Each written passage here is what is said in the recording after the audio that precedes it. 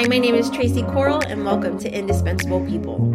I'm a wife, mom, teacher, pastor, and missionary, and I believe that every person should have the opportunity to know Christ, grow in Him, and serve Him with the gifts that He has given, no matter their ability. Over 65 million Americans have a disability. That's 25% of the population. However, over 80% of them are not inside the walls of our church. Let's dive into those hard topics, biblical foundations, perceptions, and world-changing ideas.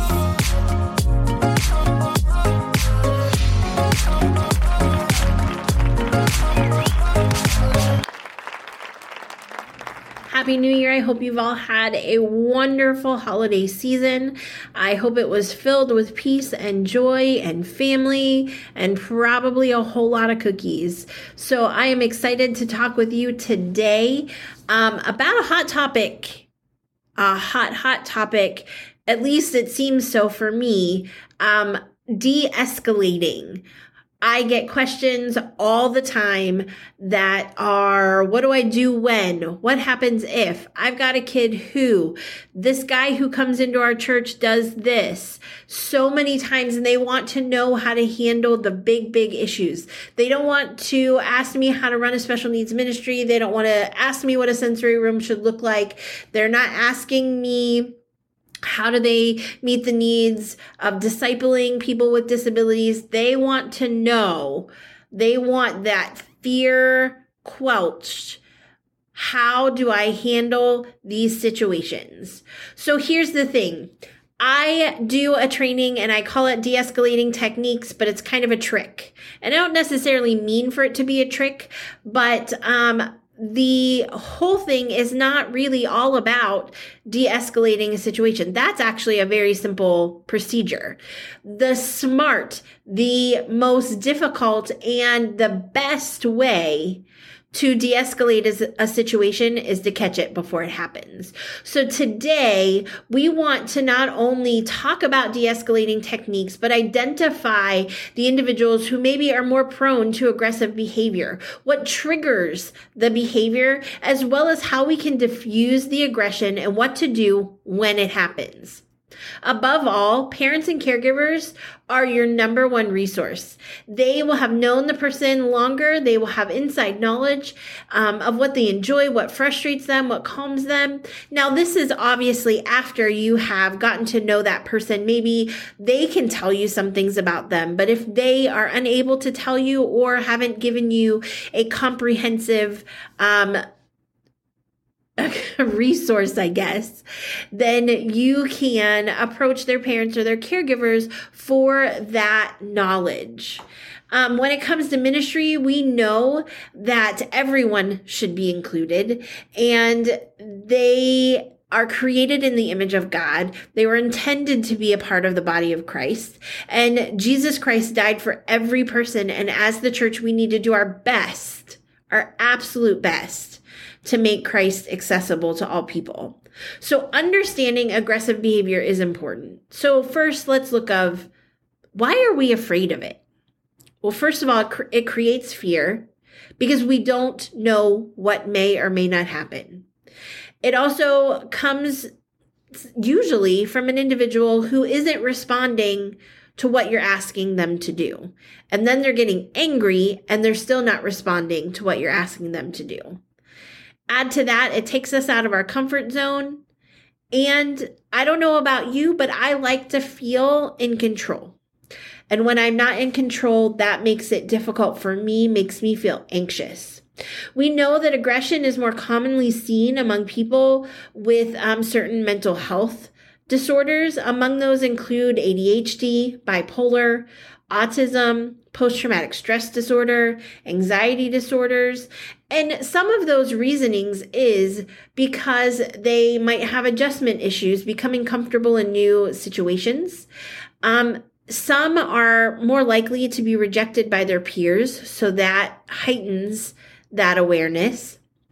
And others struggle to read social emotional cues or are impulsive due to those diagnoses.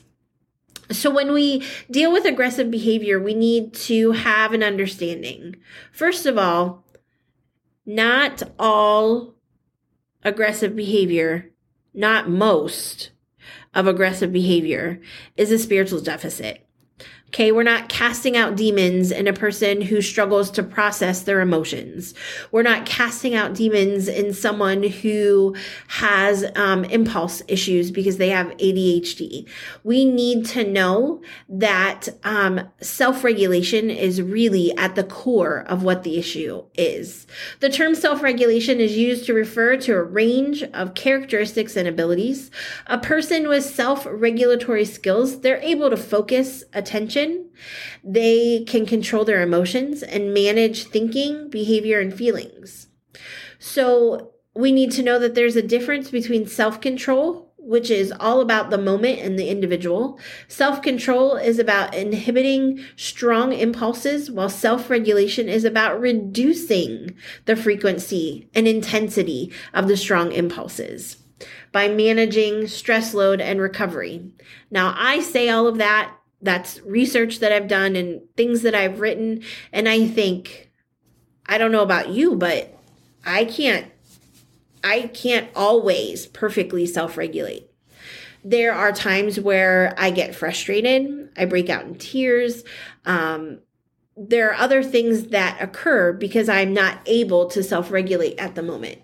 However, we need to understand that becoming frustrated at times is normal. Crying because we're sad is normal. These are much more significant issues where we're taking a situation that would seemingly be normal, but the reaction is not. So that's where the big thing changes. A lot of people will joke around and they'll say, yep, that's my ADHD. Well, they don't have ADHD. They're just saying that their forgetfulness or their impulses mimic things like ADHD. And so a lot of people will say, oh, people with ADHD, well, I do that. I do that. It's just at a different level than what is considered normal or typical. And that's the same thing with aggressive behavior or self-regulation situations. It's, everybody cries at sometimes, everyone gets frustrated at times.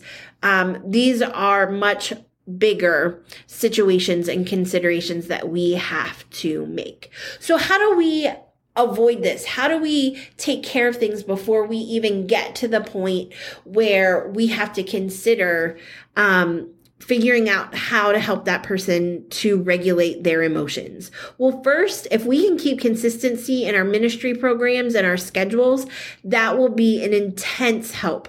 Consistency allows predictability, that those experiences where each person can have the opportunity to build upon their prior knowledge, as opposed to feeling like everything's new and different every time that they have to figure out. The other is to have controlled transition times where your arrival times and departure times might be chaotic. They might be noisy, especially in ministry, youth and children, adults when leaving the sanctuary at the end of the service on Sundays. You can try to find ways to be specific on how to release. Our kids' church on Sunday morning at my home church, there's music playing, kids are playing games, adults are coming at the door. Our children's pastors yell in each of those kids' names. That can be a very chaotic situation. And so considering ways to take away some of that chaos can really help. Predicted transition times. It's really great to give those, okay, in 5 minutes, we're going to do this. In 10 minutes, we're going to do this. In 2 minutes, worship's going to start. Churches do some of that, not really on purpose, for this purpose, but they have countdowns, to their Sunday morning service. And that helps people to know when things are going to be started, where they need to be to get in their seats, and, what's going to happen next. Another consideration is limiting high energy, multisensory experiences. That might sound like everything counterintuitive to anything you know about kids' church and youth. Listen, can I be honest? Fun doesn't always have to be loud and chaotic. Fun can be fun in many different ways. So there are considerations to make with that. The other thing is to match the time. What does that mean? So, especially for young kids, evenings are difficult with self-regulation because children are tired. They have put all of those skills to test all day long. And so evenings are going to be a little bit more difficult. So you might want to consider the activities that you put in place in the schedule that you have in the evenings as opposed to what you might do on a Sunday morning. That makes very different options. Limit choices. Sometimes too many choices may cause someone to feel stuck and unable to choose. It might be just overwhelming. So that's something super duper easy. Limit downtime. This is equal to limiting choices. Downtime leads to a lot of choices, and a lot of choices may be difficult to process. Downtime might also lead to chaos. So those are just a couple of things that you can put in process and in your ministries just right now to start. It's just really simple things. But also, what do you do when you've done all the things to prevent the behavior, but the behavior continues to escalate? Well, first and foremost, you need to remember, always remain calm, even when you're not. They will match your energy. So if you start to get upset and you start to get aggressive and you start to get loud, they're going to do the same things. But if you stay calm, then you are not going to escalate where they already are. In some cases, you might be able to use humor to distract and lighten the mood. In other cases, you're going to need to just validate and show that you're listening and that you see that that person is upset. Another thing you might want to do is remove the audience. If there are other individuals around, you might want to ask them to give some space because you don't want this to become an attention-getting situation. In addition to that, you might want to give that person personal space. Like you might need to move away from them a little bit too. And that is very important. Again, we're going to go back to show that you're listening with validating their feelings. You can say, I can see where you're coming from. You don't necessarily have to tell them they're right, but you can say, I see that you're angry. I see that you're very sad. You're validating their feelings. Sometimes you just need to simply ask, what can I do for you right now? Let them know that you want to help them. Maybe distract by talking about something that they like. Show them empathy.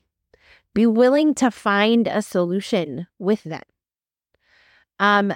Give an out. Maybe they need to take a walk or go to another room. Actively listen to them. Listening is really important. I've already said it in 3 different ways.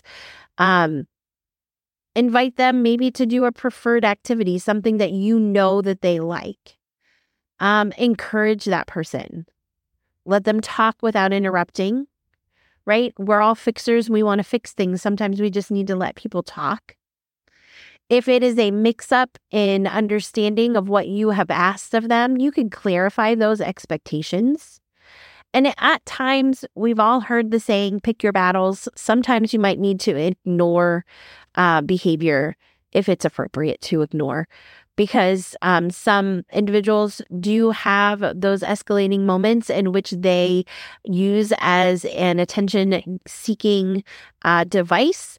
And so the worst thing you can do is to provide attention to it. So sometimes you just need to ignore it.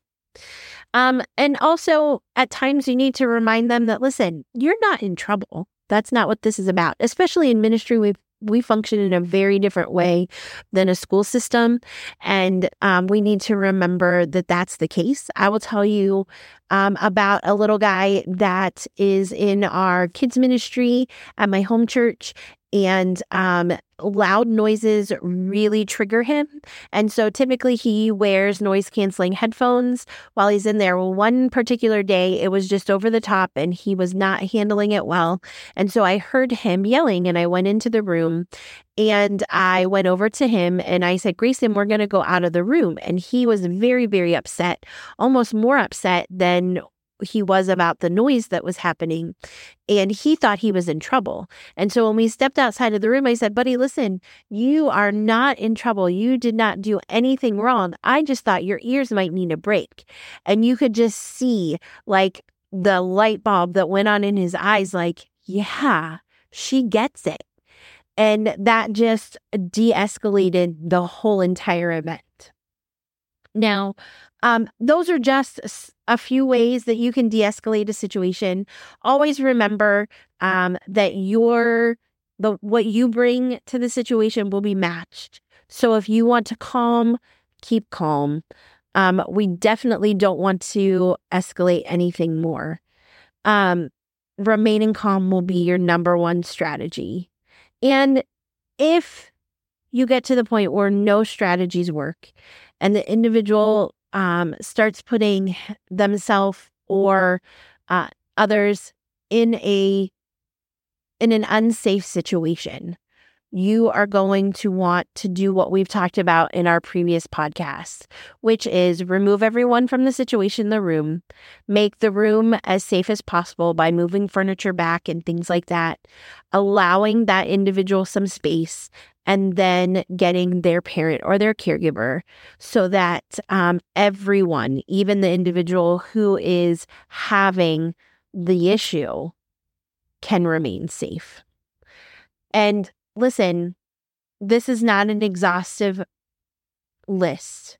We're going to remember and understand that aggressive behavior is a form of communication. Sometimes it matches what's going on, and other times it is a big reaction to something that can be handled. And it's your job to get to know that person, to build relationship with them so that they trust you, that they feel comfortable with you, that when you say to them, I want to help you, they believe you. Because building that relationship will always trump everything else that you are battling against. Relationship. And you know what? In the end, the Holy Spirit is going to guide you. So you need to ask the Holy Spirit to show you which strategies to use, how in the heat of the moment when we're struggling to figure it out, to be sensitive to know that the answer can be given in a moment where the Holy Spirit can bring something to mind. So all in all, before we end this podcast, I want you to know and remember that just because someone has a meltdown or an atypical behavior to a situation, most of us may not have reacted that way. That doesn't make them bad. That doesn't make them terrible. It doesn't make them less than. It just means they need a little help regulating the situation and the things that they are dealing with. And we get to be a part of that. We get to come alongside of them, make sure that they don't feel like they're alone, and support them, not embarrass them, but walk through it with them. So be that friend, build that relationship, and help each person to walk through it. We don't have to be afraid. We can just respond in the way that God would want us to. Do I know everything about disability ministry? Do I have all the answers? Have I done everything perfectly? I have absolutely not. But we are going to continue this conversation so that people of all abilities can have the opportunity to know Christ, grow in Him, and serve Him with the gifts that He has given them.